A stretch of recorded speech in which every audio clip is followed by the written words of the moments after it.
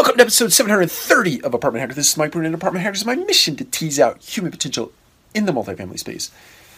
So, let's talk about getting emotionally loaded. I think that our business, any business, and let's even at home, right? There are lots of triggers in the world that get people emotionally loaded, where you literally feel your heart racing, or your brow sweats, or your hands, the palm of your hand sweat. Things get hot inside, so to speak, because of a situation or a moment that gets you excited. And I don't mean excited for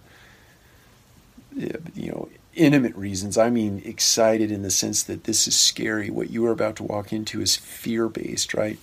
And it's in those moments of time where you really find out your true self, because if not handled well, you have lapses of judgment.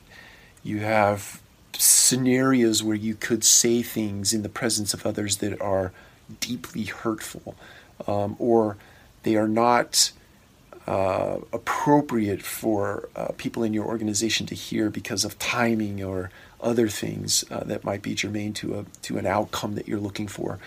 Or they may be highly critical of individuals and very hurtful of them as people first, meaning you're attacking a character when you get emotionally loaded and you have lapses of judgment. So, and it gets really pronounced and really amplified the higher you grow in the organization. So if you've really stepped up into levels of RMs or directors or VPs in organizations, EVPs in organizations, you have to be even more mindful and more aware of what you say in the moments you say it if you're emotionally loaded.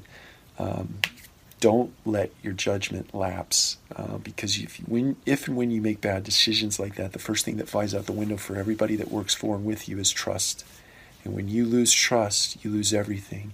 And it's very hard, very, very hard to rebuild trust in an organization, in a person, in an individual specifically within an organization. But it's not impossible, but it makes it very, very hard for you to keep credibility or to not have your motives questioned or judged when you set out to make initiatives happen in an organization. So be aware of that. Be very careful about what you say and when you say it when you're emotionally loaded. Take care. We'll talk to you again soon.